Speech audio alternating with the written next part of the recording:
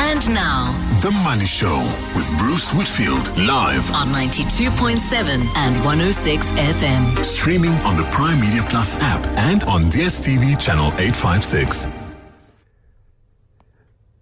Welcome to The Money Show. ABSA CIB, winner of the Best Research House at the JSE Spire Awards for the 6th year running, proudly brings you The Money Show. ABSA is a registered FSP. Welcome to the show this Thursday night. No big surprises on interest rates, and that's because inflation is still too high for the appetites of the Reserve Bank's Monetary Policy Committee, which met for the last 3 days and decided to do nothing. Sometimes the best action is to do nothing, and that action today means that interest rates stay at the same level they've been for the last 6 MPC meetings, if memory serves, but it means that interest rates will remain unchanged and are unlikely to be changed, certainly in this first half of the year, despite increasing signals that inflation is coming under control in different parts of the world at different rates. At this stage, certainly there is little appetite within the Reserve Bank to do so. Also coming up this evening, we've got Narina Fisser in our investment school, and a really critical thing to understand is the dividend story, how you make money out of your investments. So that tonight is absolutely pivotal. Listening here on The Money Show. You can give us a call on 011 883 0702. You can contact us via social media at Bruce Business or on WhatsApp 072 702 1702. Welcome to the Thursday evening edition of The Money Show. The Money Show with Bruce Whitfield on 702. Let's walk the talk On 92.7 and 106 FM. As is the case with these things, it's not what they say, it's how they say it. So how did the Reserve Bank Governor present the inflation outlook today? Because that's more important, effectively, than the news announcement, which was, we're not cutting interest rates. Kevin Lings is chief economist at StanLib. What was his mood like? What was his tone like today? Because I think it sends us more important signals than the words themselves. Kevin, good evening. Evening, Bruce. Yeah, I'd agree with that. I don't think there was anything in terms of a surprise in the content of the speech or in the decision itself. Obviously, the Reserve Bank is still flagging, though, the upside risks to inflation. So, as you said in the introduction, from their perspective, inflation just hasn't done enough. It has come down meaningfully. It's not as if there's been no progress, and you would argue that interest rates are helping to get inflation under control. But clearly, when they look at inflation expectations, which is important from their perspective, that's still too high. When they look at some of the risks around things like food inflation, obviously they are looking also at the disruption to shipping that's going through the Suez Canal and the Red Sea, that could add to some global upward pressure on prices due to supply disruptions. So they're just not comfortable enough yet. And if I look at their forecast, they've only got inflation down at the midpoint of the target by the end of this year. So you would say, yes, there's still a possibility of an interest rate cut in the second half of this year.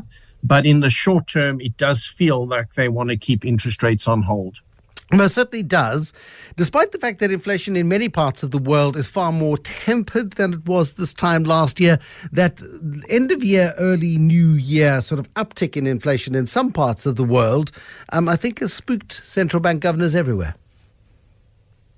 I think that's fair. If I look at, say, for example, the United States inflation data, the most recent number did surprise a little bit on the upside. We have seen a little bit more pressure coming through from the oil price. I don't think anything really dramatic. I think it's more that there's a concern that inflation is still overall too high relative to targets and that there's more work to be done. And as a central bank, what you don't want to do is, having come this far and getting inflation under control, to cut rates early and then find that, no, you've cut them too early. Now you've got to reinstate the interest rate hikes. That would be terrible. So you want to err on being cautious.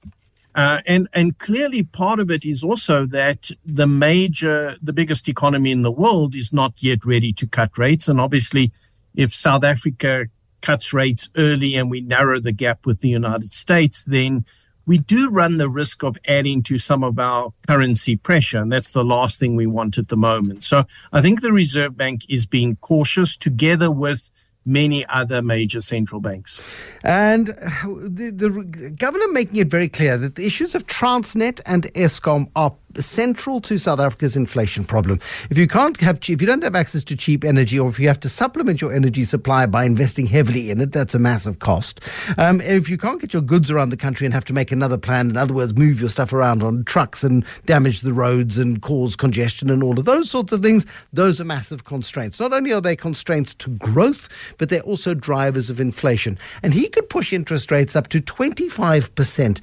And those factors still wouldn't change. So the question that so many people have got, Kevin, is, if we cut interest rates now, we cut them in 6 months' time, would it really make a difference to the inflation outlook? Because inflation is being driven by things that have got absolutely nothing to do with your and my spending patterns at the shops. Yeah, I suppose yes, there is merit in that statement, Bruce, but I think from the Reserve Bank's point of view, there's a couple of arguments. Obviously, the one is if you did nothing right from the beginning and you simply said most of the inflationary pressure is externally driven, whether it's the oil price or whether it's got to do with electricity prices, and we do nothing with interest rates, what would the inflation rate be at the moment? And I've got no doubt it would be higher than where it is right now. So I agree that interest rates are not massively effective in getting inflation under control. They definitely help. Yes, they do inflict pain on the economy. That's the nature of higher interest rates. But if you do nothing, then there is a tendency for inflation to feed on itself. And an inflation rate that is starting to rise is very, very seldom stable. In other words, it just continues to rise, and before you know it, you've got double-digit inflation that's become entrenched. So I think the Reserve Bank had no option. If they cut rates now, would the inflation rate be different? The risk, I think, a bit is that you could come under a bit of pressure in terms of currency and the perception around global capital flows. That may undermine the currency a little bit. And then I think you run the risk that you feed inflation expectations. In other words, let's say that you see interest rate cuts and you say to yourself, well, it doesn't look like the Reserve Bank is all that worried with inflation being up at 5%. They're not really serious about getting inflation to 4.5%. And so the expectation is built that inflation at 5 to 6% is fine. And 5 to 6% is way too close to the top end of the target. And before you know it, you're outside the target again. So the Reserve Bank has made it clear 4.5% is really the target. They want to get it down there. They want expectations down there.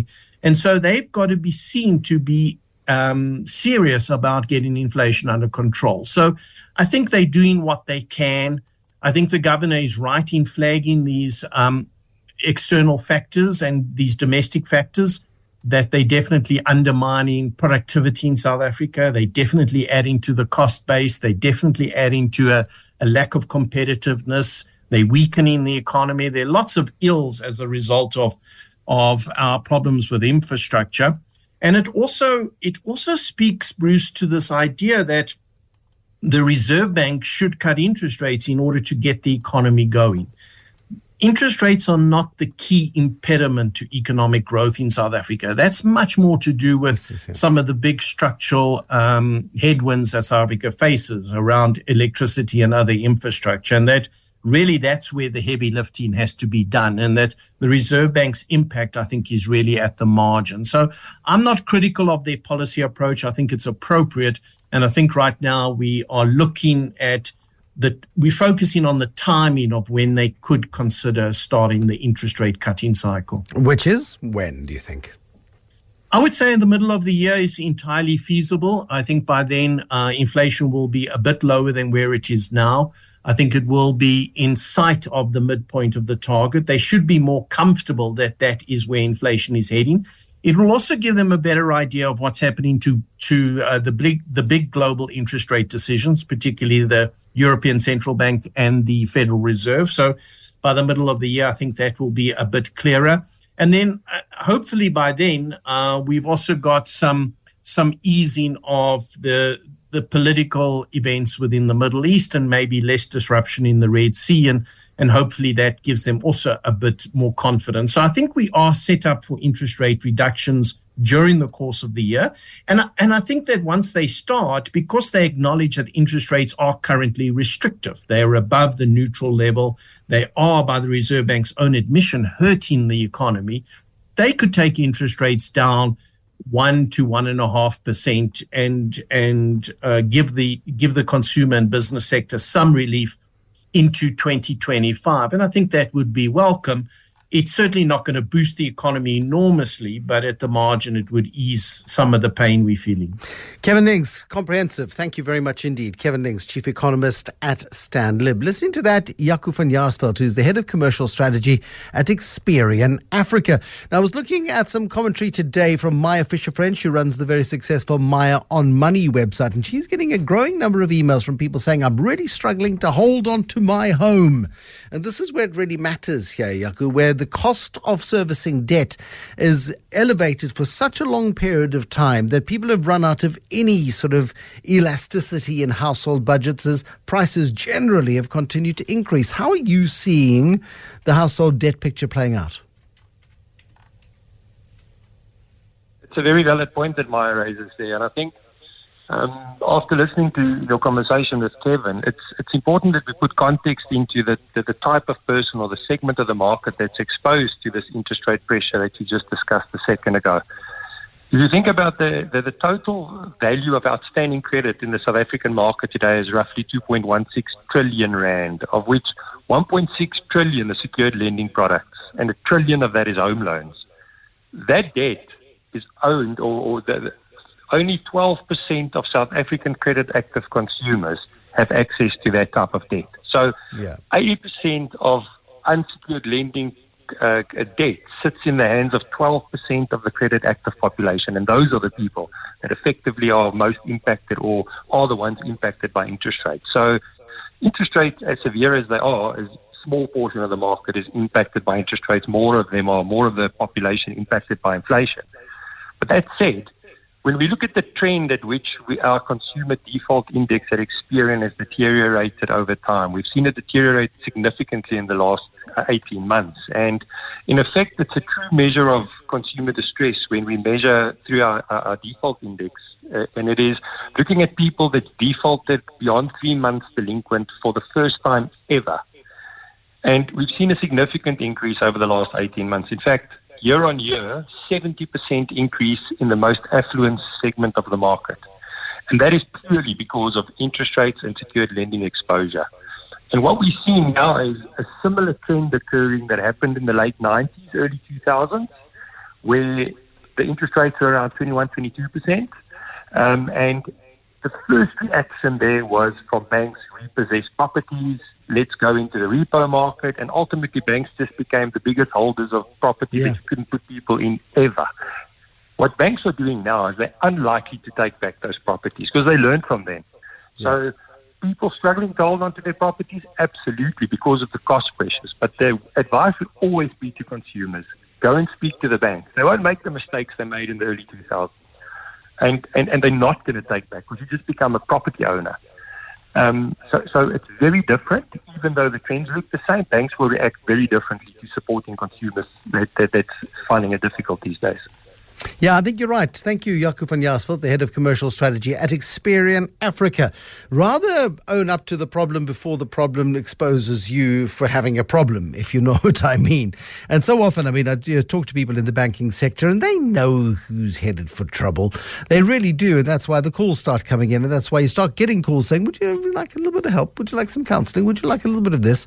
And rather come to terms with the issues that you may face in your life and your personal finances quicker than sooner rather than later. If you leave it too late, that's when the real trouble happens for consumers. That's when assets are taken. That's when things go badly wrong. Well, and in addition to the interest rate announcement, basically the no news that, everything is fine, Lesita Kganyago announcing the appointment of a new member of the Monetary Policy Committee. And this is Dr. David Fowkes. And he was appointed as an advisor to the governors.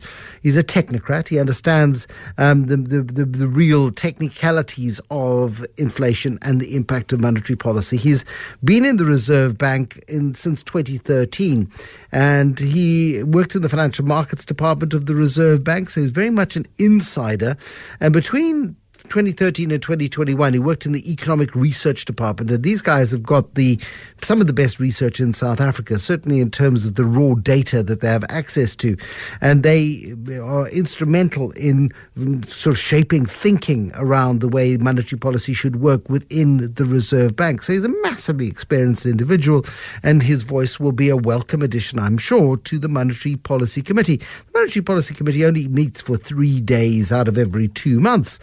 And so it's not a particularly onerous task. You still have a day job to get onto. I look here and I see he's got a master's degree from WITS, a doctorate from John Hopkins University School of Advanced International Studies as a Fulbright scholar. And I do happen to know that the Reserve Bank is being incredibly fastidious in its vetting of people with PhDs at the moment. So I think we can rest assured that Dr. Fowkes has his PhD and is appointed to the Monetary Policy Committee of the South African Reserve Bank, taking the number of people on that committee to 5 from its present 4 since Kuben Naidu resigned last month.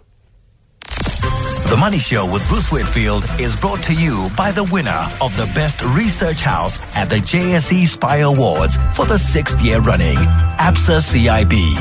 Absa is a registered FSP. Welcome to Graham Kerner. Graham Kerner with the Kerner Perspective this evening, our market commentator on what was a breather day for the JSE after 2 very big days of gains on the hopes of China's stimulus. Somebody was saying to me today, Graham, that the US has experienced immaculate disinflation. Now, I've not heard the term immaculate disinflation. I've heard immaculate conception. I've heard of people's immaculate front rooms, but I've not heard of immaculate disinflation. Have you got any idea what that might mean? Yeah, Bruce, it's another one of those beautiful concepts that we've been all exposed to recently, and it's an extenuation of the perfect storm, the Goldilocks soft landing, I suppose you could call it. It's when you find inflation falling, but not in an environment where monetary policy, for example, has triggered a recession. So it's inflation coming down in a very orderly behaved manner without the Reserve Bank of the nation breaking the economy. So, there we go. Another one to add to our vocabulary. Beautiful, isn't it? To our lexicon of complex terms. There we go. And even lexicon shouldn't be in that language. And that's another term for soft landing. People have been talking about the possibility of a soft landing and have been poo-pooing the idea of a soft landing in the United States. But it looks like they may just very well achieve that. Yeah, Bruce, when we spoke 2 weeks ago, I was saying, maybe we're all a little ahead of ourselves. But I think that is the narrative, at least until it gets disproven. Our sense is the market is expecting rate cuts in the US and possibly even in Europe before we think they're likely to happen.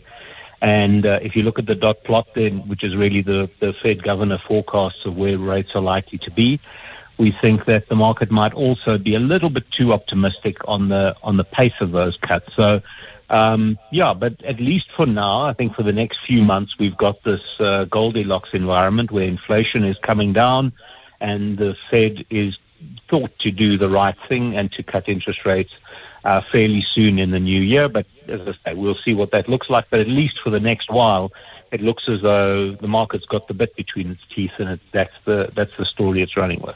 Because we're seeing record closes almost day after day on the S&P 500. Not every day, but quite a few record closes as markets anticipate this environment of the soft landing, the Goldilocks economy, the idea that we're not going to see an all-fall-down scenario that has been feared for the last 2 years. Yeah, Bruce, I think, a lot of people are talking quite rightly about the Magnificent Seven. So really if you look at the S&P, Microsoft and Apple and a couple of others, that I wouldn't say the 7 of them single-handedly, but pretty much the 7 of them account for a massive portion of the S&P 500 performance. So, if I may, numbers never do well on TV, but on radio. But if you say Nasdaq up almost 50% on a 1-year view, the Russell 2000, which is the broader economy stocks, is only up 4. That speaks volumes. And then the S&P 500 21. So, Bruce, it's really the S&P, the Nasdaq are being powered by a handful of companies, and in large part, the rest of the market has been left behind. And I think that's what has got people like myself a little bit anxious. It's not about what the economy does. It's about the fact that quite a few of the Magnificent Seven are trading on very demanding ratings, in part on the promise of AI and all that will unleash. But, not all of those companies are going to benefit equally or as much as the market might be anticipating. So our sense is that the S&P 500 and the Nasdaq is a little bit ahead of itself. And we mustn't assume that it's just going to carry on hitting new highs every day, in spite of the sort of immaculate disinflation Goldilocks scenario that we're seeing in the US. Graham Kerner with a Kerner perspective this evening. Thank you, Graham, very much for your wrap-up this evening. Graham Kerner on a Thursday evening. After Eyewitness News at 6:30, we are going to be looking at the China story. Why is it that China's markets are not performing to the extent that we believe they should, considering the sort of returns that you see from the high-flying companies in China, particularly Naspers and Tencent, with which we are intimately connected via I say Naspers. We're intimately connected to Tencent via Naspers. And we kind of think, well, really? What about this? And by the way, a couple of you wanted to know what's happening to Shazi and to Livestock Wealth. Livestock Wealth was fingered yesterday by the Financial Sector Conduct Authority. Financial Sector Conduct Authority came out yesterday and said, be careful dealing with Livestock Wealth because they're not registered with the FSCA. And a number of you have come back to me today saying, well, they don't have to be. They do this and they do this and they do this. Well, the FSCA is concerned about the lack of box ticking that the guys at Livestock Wealth have done. And they've issued that statement. They're not withdrawing that statement. And Shazi, the man who runs Livestock Wealth, did promise us yesterday that there'd be a statement this morning and that there'd be a response on air tonight. They've not released a statement. Now they're saying they want to wait for the Financial Sector Conduct Authority to conclude their investigation, and then they'll chat to us. I think it's a reasonable response, but it's not going to boost confidence, unfortunately.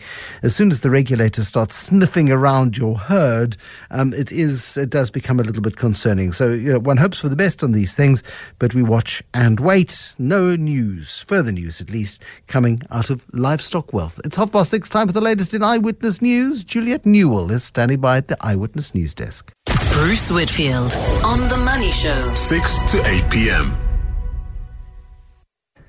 This is The Money Show. I am Bruce Whitfield, but you get told that all the time anyway, so why do I repeat it? Why do I repeat it? Why do I repeat it? Capitec back at 2,050 Rand, not quite at record levels, but there or thereabouts. And pricing in again, slightly better views on the South African economy. But what about China? China promising stimulus. China, which has come very unstuck with its long-awaited property crisis, which is beginning to manifest and hold. And Chinese government intervention to slow down some of the excesses and vagaries of a technology sector and to limit kids' screen time and all sorts of important things that they've done after 30 years of persistent growth. But I saw a really interesting statistic the other day saying if you bought a Chinese market index 30 years ago, priced in real time up until today, you would have made no money. Because there are some very significant company outliers within China in the same way as there are outliers in South Africa, in the same way as there are outliers in the United States and in the UK and other economies. But the overall index has gone absolutely nowhere, which I was surprised by. Dwayne Cable, the head of quality at 91, because you've got the booming Chinese economy, on average 5-6% growth for most of the last two, maybe even 3 decades, and yet the overall market has not responded with the same level of enthusiasm as growth suggests it should have. Evening, Bruce. I mean, I think what's clear, I mean, those stats are spot on, and really the pain has been inflicted in those indices over the last 3 years, where China has been one of the worst performing markets for each of the last 3 years and really suffered as a result of the hard lockdown with COVID. And since then, really the recovery has been exceptionally disappointing, where economic growth has been disappointing and sentiment is low. And certainly in an age of geopolitics, foreigners have fled from China. And so certainly at the index level, China has not been the place to have invested over the last few years. Okay. So let's not look back, let's look forward. It becomes a stock picker's market, I guess. And in the same way as if you'd invested only in the Magnificent Seven, you would have had returns of 20-30% a year for the last couple of years, and not the more mundane sort of S&P returns, because they make up a huge chunk of the S&P. You've got to go into any country in the world really being very cautious as to what you invest in. And that's I suppose that's the trick in investing, isn't it? No, absolutely. And I mean, if we look at the Chinese market now, there are some great companies that are screening quite cheap. And given the negative sentiment, and certainly for us as long-term investors, looking for those opportunities. So in a recent trip to China, mainland China, in December, I spent 2 weeks traveling through China, seeing multiple companies. And certainly what was clear, there were some great companies that we met.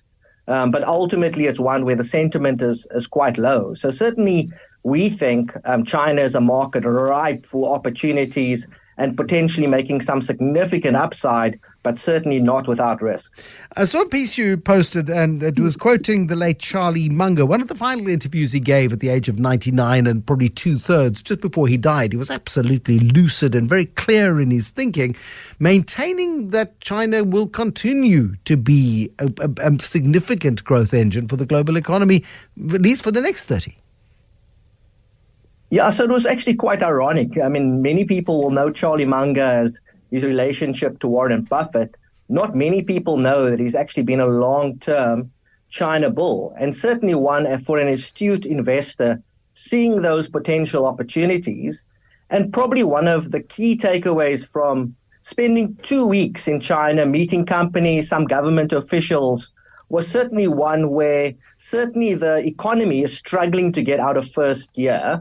And my key takeaway from that trip was that unless we see a significant amount of government intervention and stimulus, the locals, where the sentiment is quite low, is unlikely to start consuming.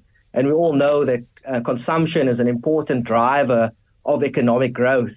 I think pleasingly what we have seen over the last few days, China's starting to make rumblings around stimulus, being more supportive of the economy, which, again, given our exposure to China in the portfolios, making investors a little bit more optimistic, certainly the last few days. So how then do you position a portfolio for investors in China? Because they're just, it's a vast, complex country, foreign culture to us, a highly interventionist government, a government that is not, and very powerful government. When it intervenes, and there is a consequence. It's not like the South African government, which, we deal with its potential interventions with some circumspection based on track record. How do you then look at it as a place to make money? For example, for a Naspers, do we continue to keep the faith that Naspers remains South Africa's best sort of international investment opportunity, for example? Absolutely. We get quite encouraged. Again, the one thing that you don't read in Western media is the fact that China has made significant progress. They've got world-class infrastructure. We met some of the best management teams around the globe over the 2 weeks we were there. Certainly significant innovation, and a business like Tencent, which is a key asset for Naspers, representing about 80% of their NAV. We spend a significant amount of time with Tencent management in Shenzhen. And certainly if you look at the outlook for that business, it's one where significant growth drivers, despite what is a tough macroeconomic environment. So when we think of the outlook for a business like Tencent, where earnings we think are gonna grow and recover on the back of what we're seeing in advertising, fintech, certainly within their gaming platform, we get quite encouraged. And when we look at the share price, It's significantly derated, and certainly one where the market has become quite skeptical, and we're seeing significant upside. So within a portfolio context, while we acknowledge the upside, we are mindful of the risk. So we think certainly in our portfolios, having some exposure to the likes of Tencent, Naspers, and Prosus, which we think offer significant upside, certainly on a risk-adjusted basis and within a portfolio context, we think offer very attractive returns for investors. Fabulous. It's good to hear the optimism. Dwayne Cable, who's been recently on a road trip to China, the head of quality at 91. He's a portfolio manager there. Thank you very much, Dwayne Cable, this evening on The Money Show. You're with Bruce Whitfield on 702. 702. We're in the silly season of the elections already, and we don't even have a date declared yet. And we got the politicians who are politicking, and we got the politicians who are politicianing, and we got Jacob Zuma trying to get himself elected and creating political parties and be told unequivocally by the IEC today, terribly sorry, but you're a criminal and you've got a criminal record. You were sentenced to jail time. You served jail time. And despite whatever you might think about other members of parliament, you are not entitled to pass go. You may not collect whatever moolah you think you can collect each time you go around the board.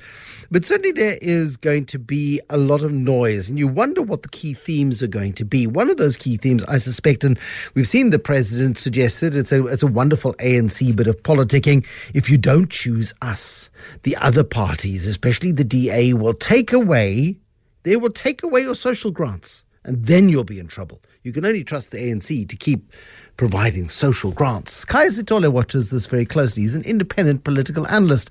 And I'm wondering how you see this politicking playing out this time around, Kaya, because there's a lot to play for in these elections, and there are going to be some fairly outrageous claims and some very, very outrageous promises made in the next couple of months.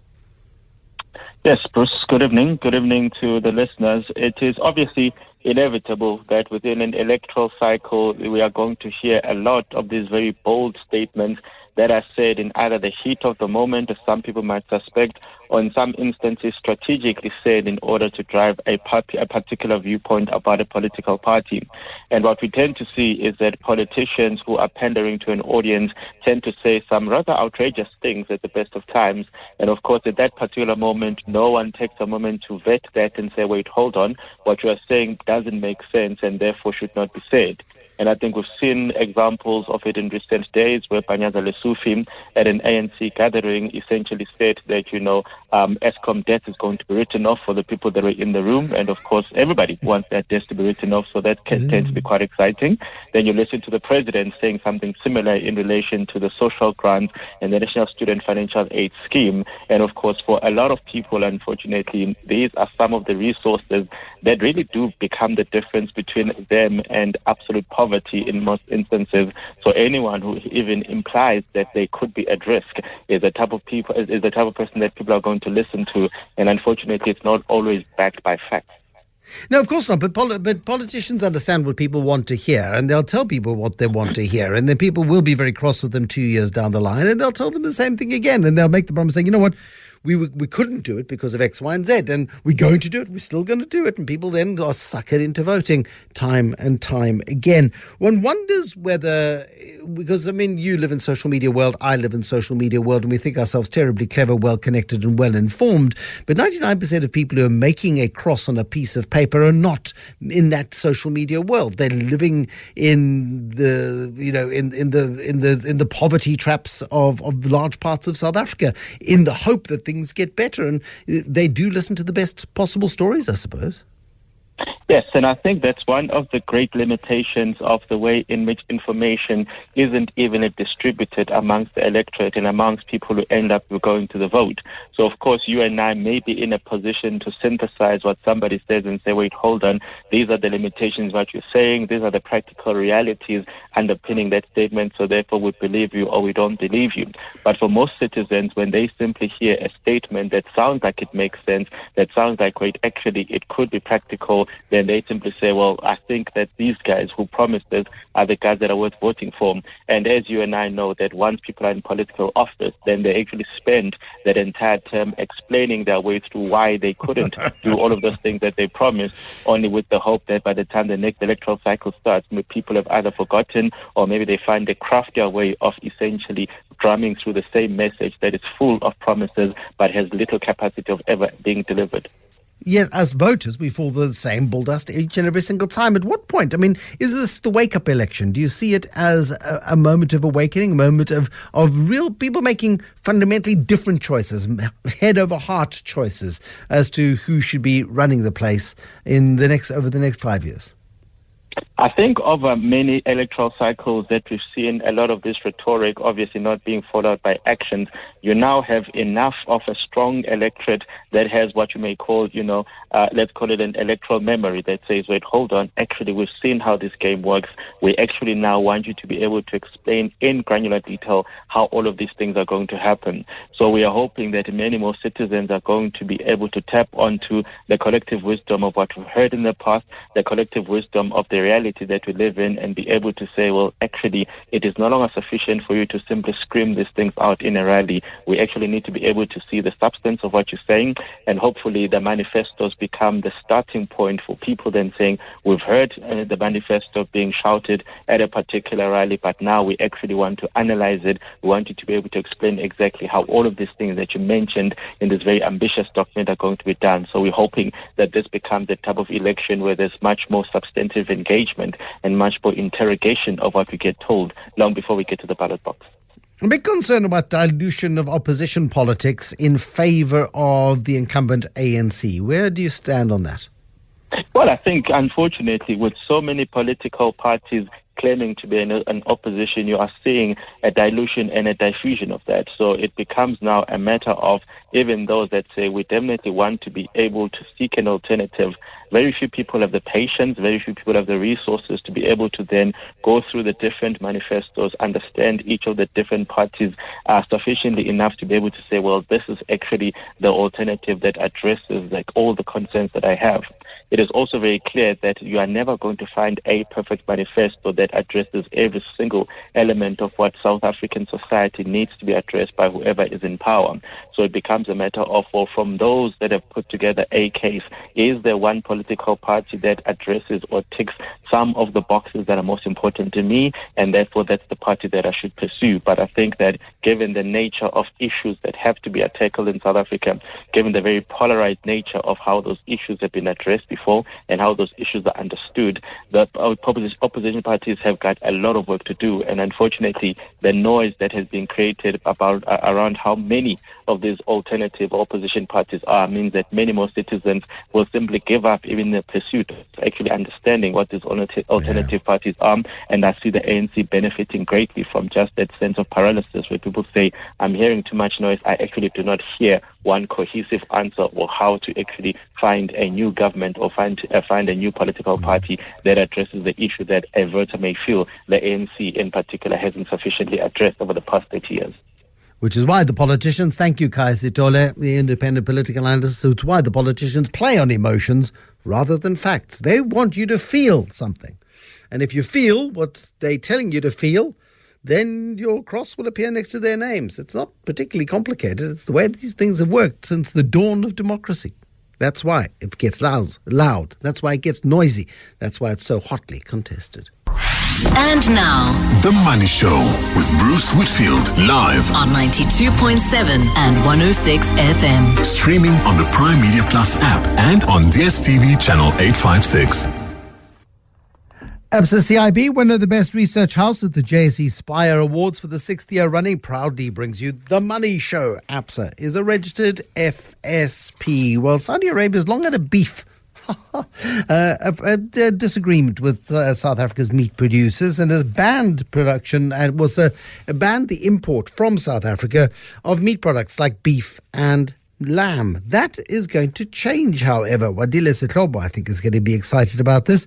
Pavlo Fatidis from Auric Business Accelerator tonight, talking about driving your sales. How do you get your sales booming? It's absolutely critical. If you can have a business that looks wonderful on paper, if you're not actually selling the service or the product that you create, what are you doing? So how do you scale your sales?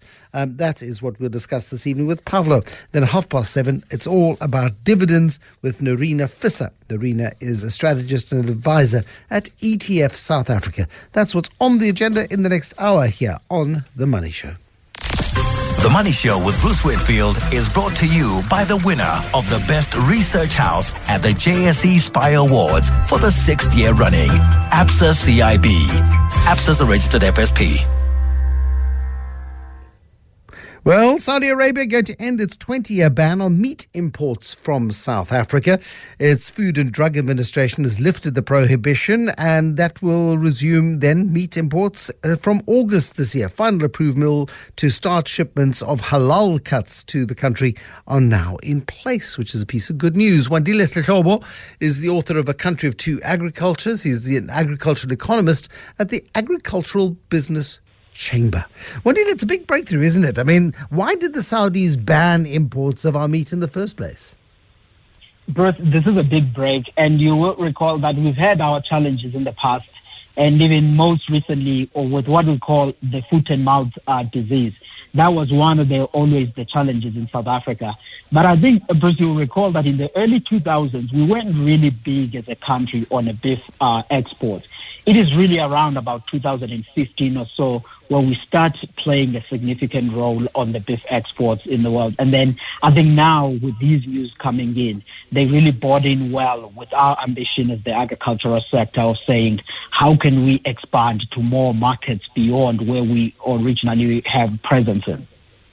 Okay, so how big an opportunity is this? I mean, if we only really started massive beef exports from about 2015 onwards, it's a fairly small export market. Is this an opportunity to ramp up significantly the South African beef industry? It is a big market, Bruce, because in value terms, I mean, our beef exports are just over $300 million US. So it is something that is growing. And what's exciting is that if you look at those figures from around about 2015 up until today, the numbers have been on an upward trajectory. It is really around about 2022 where we begin to take a knock because, again, of the foot and mouth disease. But I think with the Saudi market, to your question, how big that market is, it is huge. It's around about $650 million US just for beef. So within there, the countries that have had a lot of presence were the likes of Brazil, Australia, the US, New Zealand, Canada. And I think South Africa, with its high-quality beef now, is also going to begin to participate and take a stake within that beef market of the Saudi. What is the situation with South Africa's foot and mouth problem? Because it does sort of emerge from time to time. We never quite get it right to eradicate it. It remains a big challenge, Bruce, because of how things are set up. I mean, because there are zones in South Africa that are risky. Somewhere in the north that are bordering the Kruger Park, and somewhere there by KZN that are bordering some of the national parks in those areas. But I think over the years, we are learning about what are some of the methods at which we can manage this disease. Because even last year, where for the first time it was in about 6 of our 9 provinces, we still continue to see some of the exports. And I think today, as we speak, the industry is on a recovery mode, which is why, I mean, some of our colleagues I was speaking with earlier from Matthew Karan at the Current Beef, which are part of these players that will be participating in this Saudi market. They're very happy about these news because their view was that the industry is on a recovery side, feed prices are coming down, grazing felt is recovering, and now with these markets opening up. So these are all the key ingredients of a better path for the South African beef industry. So the challenge is there, but there are things that are being taken in place by both private sector and the government on controlling the disease. But the exports is key on that journey. I'm skeptical of the BRICS alliance. I'm skeptical of its real connectivity, of what it really means for the future. I see it as politically expedient, but it's a loose connection between guys that were sort of thrown together in a club by an investment banker 25 years ago. These are countries with potential for growth in the future, and it's become a thing. Saudi Arabia wants into this club. There are a couple of other countries that want to get in as well. Is this part of them sort of approaching us and saying, "You see what happens when we collaborate. You see what happens when you treat us well." They've been both ways. It feels a little bit like this is the politics talking of this attempt to get included in BRICS. You know, Bruce, how I would like to think about it is to say, let's go for individual countries that are increasingly being open to absorb South Africa's agricultural products and the other industries. Because the truth is, BRICS, Bruce, as we sit within the BRICS countries right now, if you think about how much South Africa exports to the world, we export roughly around about $12.8 billion worth of agricultural products. The BRICS countries at the moment, they absorb only 8% of that. So we haven't really been seeing the gains from an agricultural perspective. The idea then is to say, how can we expand our exports and presence in China, in India, and Saudi Arabia, either while they are in BRICS or outside BRICS? But I think the BRICS countries in general, when you look at the agricultural markets, the original members, without the addition of the Saudi, it is still big. I mean, even though they take 8% of our products, they're a big market of around about $320 billion. Saudi themselves is a big market, $20 billion of agricultural imports there. But I would say we approach them. Of course, we are in BRICS now. We are here. But I think the relationship has to be within country by country, because the reality is, as you rightly put it, this is a political grouping. There is no formalized trading agreement that is between these countries. And I think these bilateral agreements is something that bodes well for us. But I think the other aspect that is important in South Africa is that we should not de-emphasize the importance of the EU, the importance of the US, and the African continent, because those are some of the markets that will remain strongly interlinked. Although we push the BRICS messaging, I think we should really be looking at these things comprehensively, almost like what India is doing with the world, where they are interacting with everybody. No, India, Kenya, more and more. I just get more and more impressed with what the Kenyan government is doing in terms of playing the field for the benefit of its economy. Thank you, Wandile Sehlobo, who's the author of a fabulous book called A Country of Two Agricultures. He's an agricultural economist at the Agricultural Business Chamber. I think it's got something to do with agriculture, I guess. We'll have Pavlo in just a moment as well on this Thursday evening. Pavlo tonight talking about sales and how to ramp up your sales. Sales in a business, without them, your business is at a dead end. So we'll pick up on that as well. In addition to beef, of course, it starts to open up the lines of trade and the relationships between countries far more than ever before. And the Saudis are very keen. They've seen the huge success of the United Arab Emirates and Dubai in particular, in terms of opening up to the world and seeing the opportunity of doing so. And so when the Saudis are doing it, and you've got their pharmaceuticals, for example, you've got technology too. We've got Aspen Pharmacare, for example, which is going to be working with Saudi companies on anesthetic products. As I saw some quotes from Stavros Nicolaou, the executive for strategic trade, and looking at in dealing with the Saudis. They're also going to do endocrine products for Aspen Pharmacare. So the possibilities truly are endless when you start actually opening up and normalizing relationships between countries. The Money Show. Small business with Pavlo Phitidis. Our small business feature brought to you by Bidvest Bank. Bidvest Bank, built for your business. Pavlo Phitidis, I live in faith and hope that you are with us this evening. Talk to me about sales. Without sales, we are nowhere, Pavlo, in our businesses, whether we're selling a product, whether we're selling a service. If nobody wants to pay us money for the thing that we do, we're on a hiding to nothing, aren't we? Well, sales' job is to make people aware that you even exist. And Bruce, I had the most fantastic conversation this week with a business based down in KZN. It is an artisanal bakery, an industrial bakery, with a main baker, the founder of the business. He was born to bake. He said to me, I left school completely directionless, like many of us do, I guess. Hated school, but loved cooking. So I became a cook. I then realized when I was a cook that cooking is an art and baking is a science, and realized that I love science more than art. So I became a baker. And that took him right around the world. including a number of years in France, where he tutored under this extremely strict, perfection complex-driven, fastidious master artisan baker that taught him the science of making sourdough bread. And that's what they do today. They've got a fantastic product and they're growing, but he's grumpy. And I said, what's missing? He said, we need funding to scale sales. And I said, fine, we can source the funding, but what are you going to scale exactly? And it made me think that we put very often the horse before the cart in two ways. Number one, we think that a great product builds a great business. It's only 50% true, because without a great product, you don't even start. Exactly. And number two, we think on the back of a great product, you need funding to build a great business. And it's only part right, because what needs to precede the funding is a formula for commercial success that takes the great product to market. And key to that formula is a sales engine.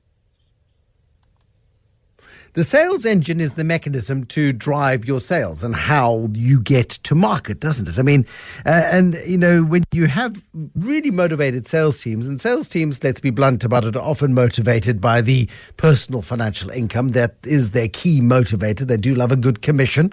And if you can get them sufficiently motivated so that you're not giving away too much of your margin in the sales process, you may very well find yourself on a winner. Yeah, I think you might, and you may. And, you know, salespeople just generally are really, really hard to find, Bruce. And, you know, we might think it's a South African situation, but I can promise you across all the territories I certainly work in, it comes up as the number one big issue. How do I find good salespeople? They're harder to find. And I think there are a couple of reasons for it. You know, firstly, for many, many years, we were relying on, let's call it digital activity to generate sales. So if you think back to the early days of Facebook and the early days of Google, they had all these kind of very cute and sentimental and goody two-shoes payoff lines like, don't be evil. And they did deals with us and they said, you know, create good content. It helps build the platform. And what we'll do is we'll create a community for you. And when you have a product that you believe is worth selling, you can let the community know and they'll come bashing down your door. And it certainly worked for a while. It all of a sudden became a lot easier to generate sales.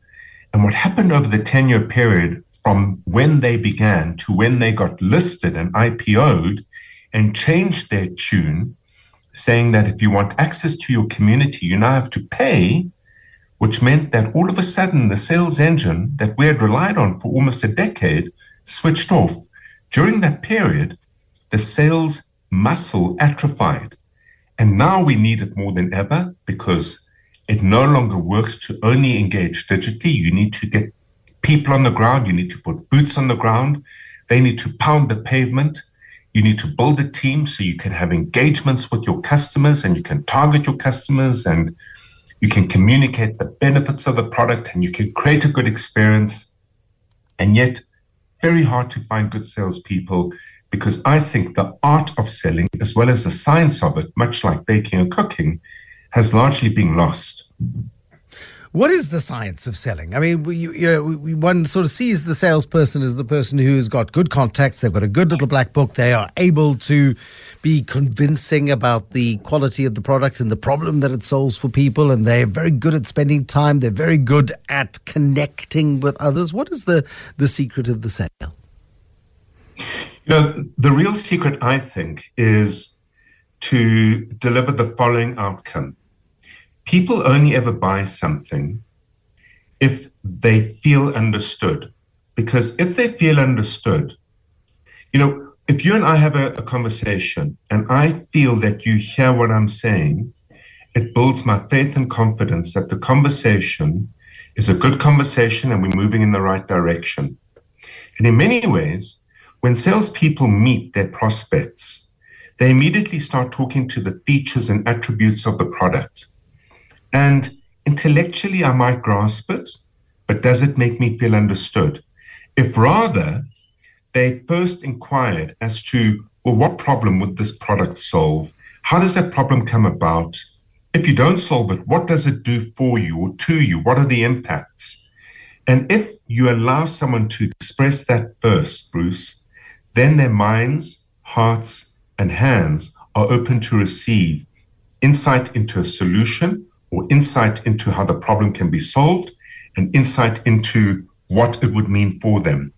When people can see the outcome that would solve their problem and can see the path to reaching that outcome in how you have presented your product, beyond just the features, but the experience that they would enjoy using the product to solve their problem, you've got the early stages of, let's call it, organized activities that can allow you to build a selling system.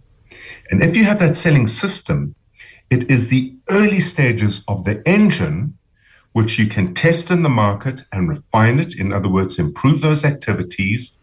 Because once you have that, you've got the beginning of the magic that builds great salesmen.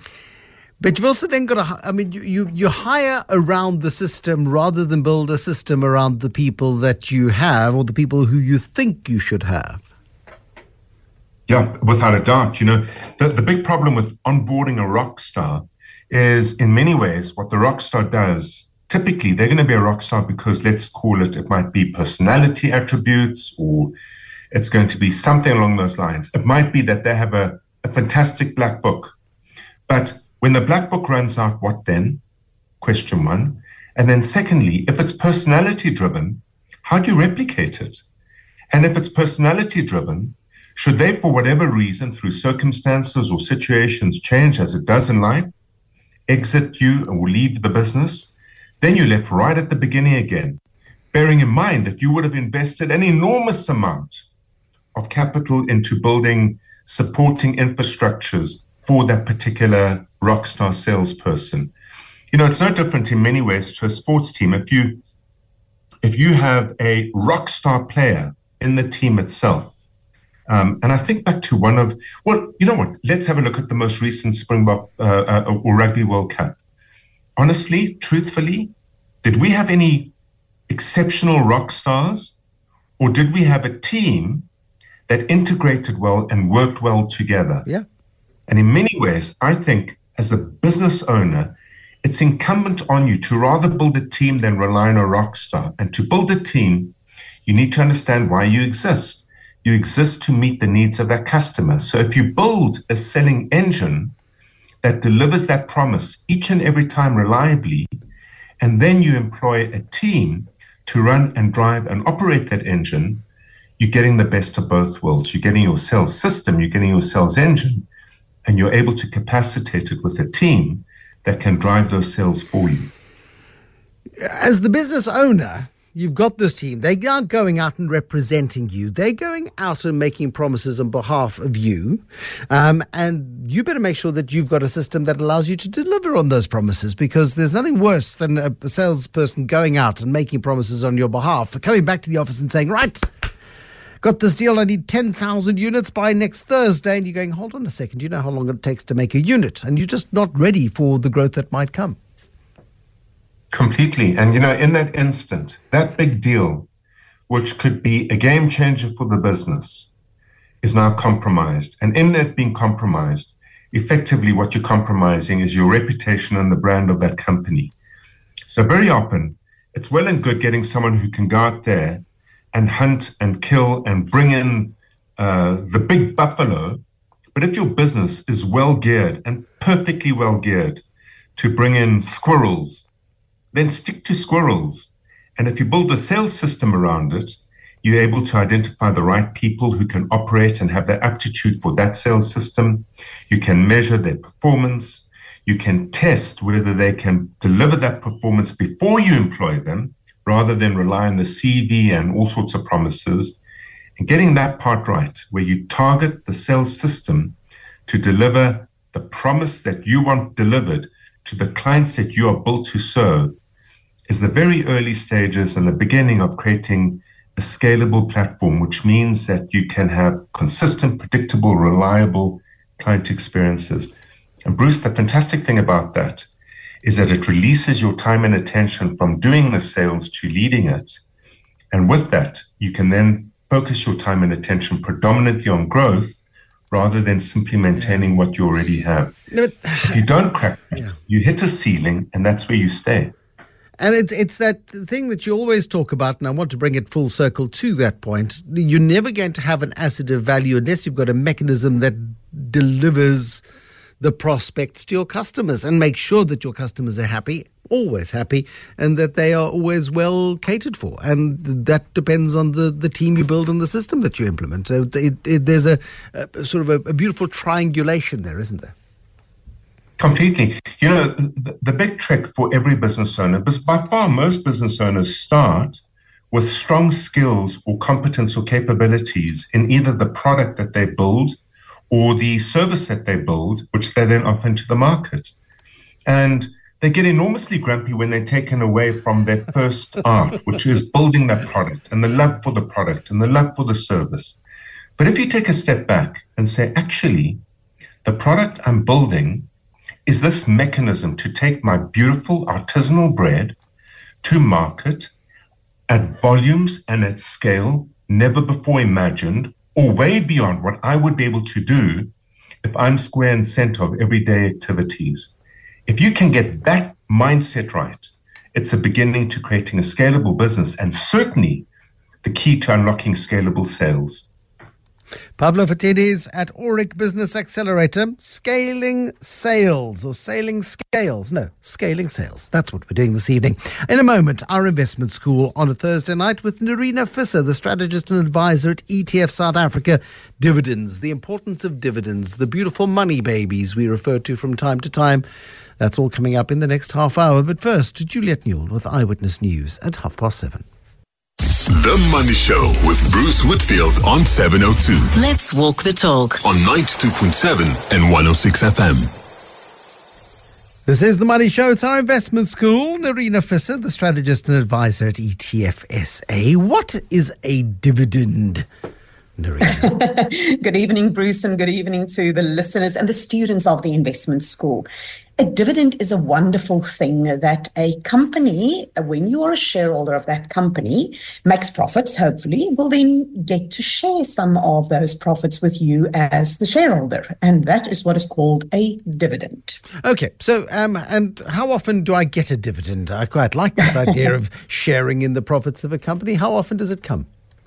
Absolutely. Most often we find that companies pay out distributions or dividends at least once a year, but very often twice a year.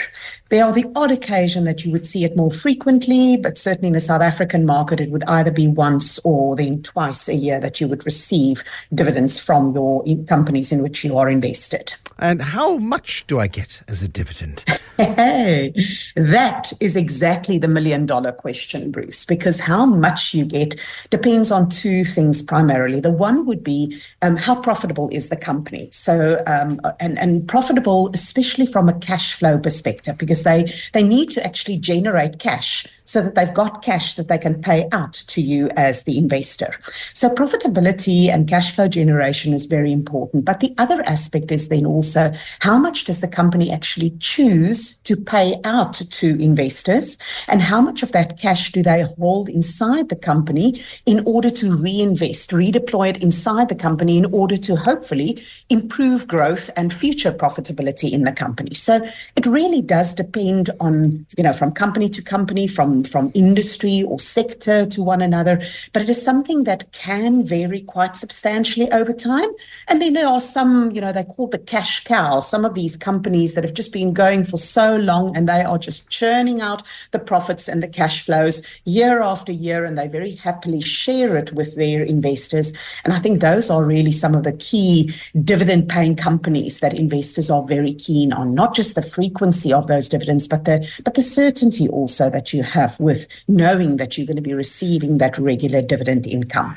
Because this is important. On the one hand, much of the focus of investing on stock markets is the capital gain that you make. If I buy it for 100 today, I want to be able to sell it for 1,000 10 years from now.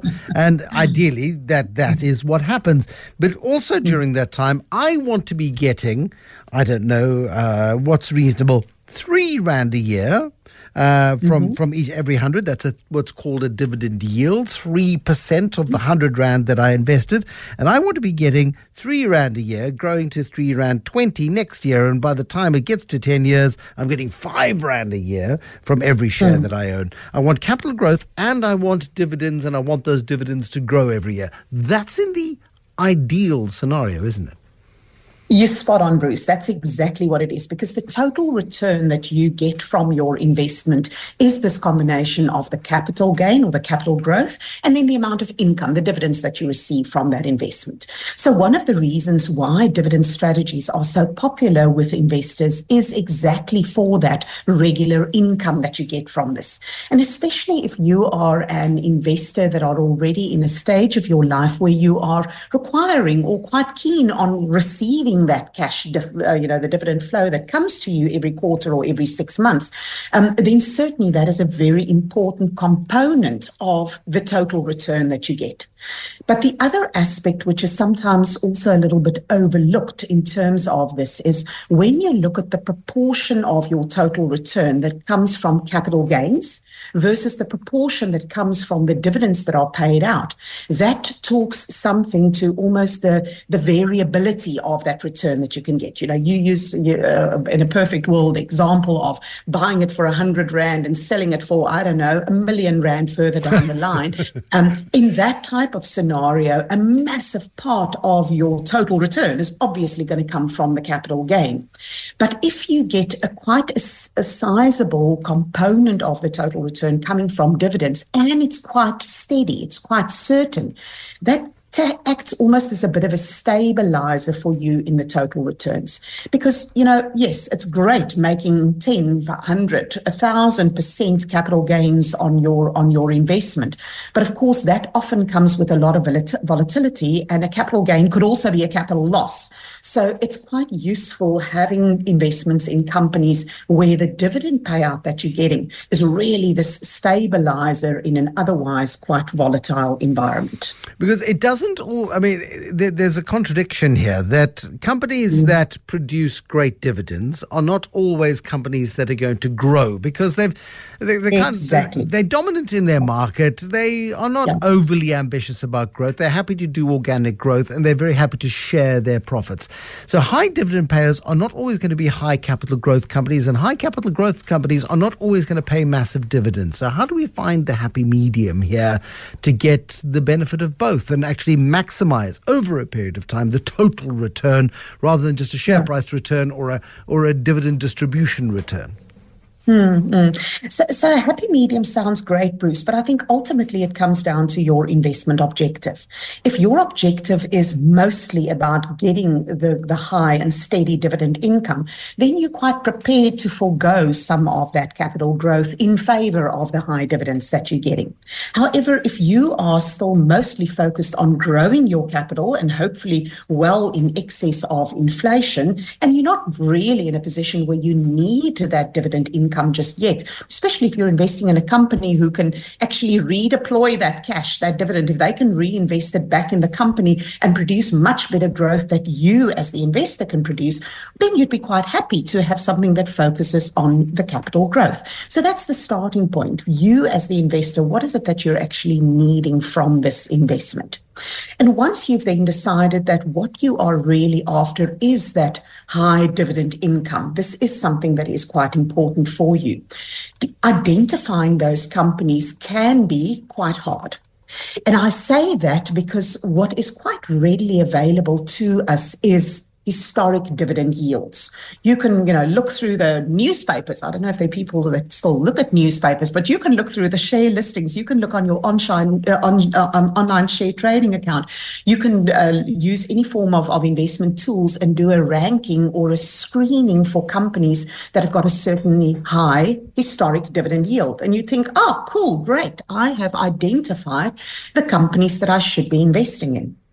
But the problem with looking at historical dividend yield is that it tells you something about what's happened in the past. When I buy that share today, I'm not going to get that historic dividend yield. That is something that was achieved by the person who held that share before me. So I need to identify ways in which I can say, what dividend can I expect to be earning from this company in future? And that, of course, is a lot harder because, as we know, forecasting is quite difficult, especially when it's about the future. Exactly. Forecasting, particularly about the future, is very difficult. I've got two great examples for you, which I'm going to test in just a moment, because historic dividend yields were solid. It was absolutely brilliant. One of the companies went bust. The other one has resumed its dividend flows over time. I'm going to talk to you about those ones in just a moment. Nerina Visser explaining dividends to us this evening in a wonderful and easily understood way. The strategist and advisor at ETF SA with us on The Money Show. The Money Show. Investment School. So two companies, African Bank Investments Limited under curatorship, are now re-emerging from that curatorship, of course. It will soon be listed on the JSE again. At one stage, I think, at a dividend yield of 10%. It was magical. Anglo American was the world's most reliable dividend player until they overinvested in iron ore assets that cost them too much money. And they... I remember there was a man called Don Tooth who ran Vergelegen, who said he once made a joke with the chief executive that it was the only profitable part of the business. Imagine a mining company that owns a wine farm, and that's the only part of the business that makes money. And they suspended dividends, and for many people dependent on dividends for their income in retirement in particular, this was a dreadful shock. And here's the point about dividends, Nerina. They're never guaranteed. Yeah, absolutely. Bruce, and I think you chose two very good and interesting companies for us to maybe explore this topic of dividends a little bit more. Let's start with African Bank, and you spoke about that juicy dividend yield of 10%. Now, when we think about how a dividend yield is calculated, it is dividends divided by share price. So a high dividend yield can come from one of two sources. It can either be because they actually paid out high dividends, or it can be because the share price is exceptionally low. Now, if the share price is low because it represents a good time to invest in and it's a good value proposition and there's lots of good prospects, then that's a great high dividend yield to have. But if the share price is exceptionally low for good reasons, as we had with Able and African Bank towards the end of its former life, if I can put it that way, then it's a terrible time to invest in it. So you need to understand what is causing the dividend yield to be as high as it is. The second part of that, of course, is then the prospects of those dividends to be paid in future as well, which fast forwards us then to Anglo American, the other example that you used. And this is something that we see more often in mining companies than in many others. Because the income profile, the earnings profile of mining companies can be quite cyclical, you often go through periods where they can have exceptional dividends, and we often see this with the likes of your single commodity producers, so things like your platinum companies or your gold companies. And even coal companies, think of some of our coal companies during the height of the coal exports to Europe in the aftermath of the Russia invasion. So there are these periods where you get exceptionally high profits, only to be followed then by periods of very low or no dividends being paid out. So those are the cyclicality of the earnings and the dividends is an important one. But it's interesting also when you then you speak about Anglo American being one of the most reliable dividend payers. Probably the most reliable dividend payers in our markets have been banks, because banks just churn out this cash flow year after year and they pay out lovely, nice dividends to their investors. And whop, then came COVID. And suddenly the banks had to protect their balance sheets, and the banks we didn't know what the future was going to look like. And suddenly the banks stopped paying dividends. And so what used to be very reliable dividend payers for the longest time suddenly also caused a lot of anxiety for investors. And unfortunately, this also came during a time when interest rates plunged. So you often find that people who are dependent on dividend income are also ones that rely a lot on interest income. And so really a double whammy for investors who sort of invested mostly on the premise of past historic patterns in dividend and interest payments and not with enough cognizance of what does the future look like for these particular companies. Now, very few of us have your level of experience and skills in investment markets, Nerina, and you are connected to the ETF world. And I haven't looked at it for an awfully long time, but I wonder how Satrix Dividend Plus is working, if it even still exists. It was one of the early ETFs that was created in the early days of ETFs. That sort of investment product appeals to my low maintenance investment approach, because I don't have 12 hours a day to sit and admire balance sheets and to look on websites and to read annual reports and to do the whole Warren Buffett thing. Plus, I've got a slight cerebral disadvantage to Warren Buffett. I quite like it that there is a mechanism for me to be able to tap into the wisdom of the market without too much effort. Yeah, absolutely. You spot on. I think for the investor who does not have either the capacity or the appetite or the time to do this, an ETF that represents a particular dividend investment strategy is a great way to do it. So you mentioned Satrix Dividend Plus. So let's start with that one, because there are two very distinct options available for investors looking for dividend strategies. The Satrix Dividend Plus strategy is what we would refer to as a dividend payer strategy. In other words, it invests in companies that pay high dividends. So now you're going to think, oh, well, surely that must be the only type of dividend strategy that one should be interested in. But what happened there in particular is, I briefly mentioned the coal companies just recently. What we saw was that for a period of time, those coal companies like Thungela and Exxaro and Kumba and so on were by far the biggest holdings inside the Satrix Divi Plus ETF, because they were paying exceptional dividends. And so during that time, you had the perfect storm of getting both high dividends and great capital growth. But then, of course, if your forecast, your expectations of future dividend payments don't materialize, you actually get exactly the opposite. And unfortunately, in the case of the Satrix Divi Plus, that was its experience during 2023.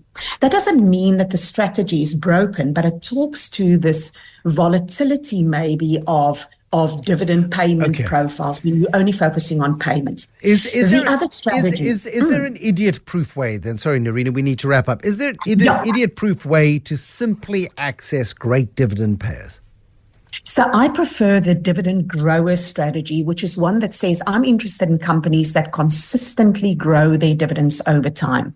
And this you find in the Dividend Aristocrats methodology, and it works particularly well in the 10x Global Dividend ETF, where they follow that strategy. There is also a version for South Africa, but unfortunately it doesn't work as well in the South African environment. So for me, constant growing dividends talk about quality. And that for me is a much more resilient strategy around dividend payments than only focusing on companies that pay high dividends. That is a very sensible solution. Sorry, that is the 10X?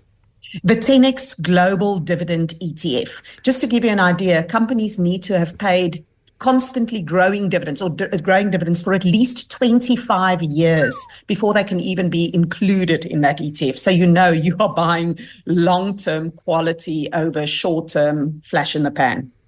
Nerina Visser, who is a strategist and advisor at ETFSA, with some wonderful guidance for us this evening. Nerina, as always, thank you very much indeed. A wonderful communicator on complex subjects around personal finance and the way in which you manage your money. A worthy head teacher this evening of our investment school. The Money Show with Bruce Whitfield is brought to you by the winner of the Best Research House at the JSE Spire Awards for the 6th year running, ABSA CIB. ABSA is a registered FSP. A wonderful Thursday night. Good night.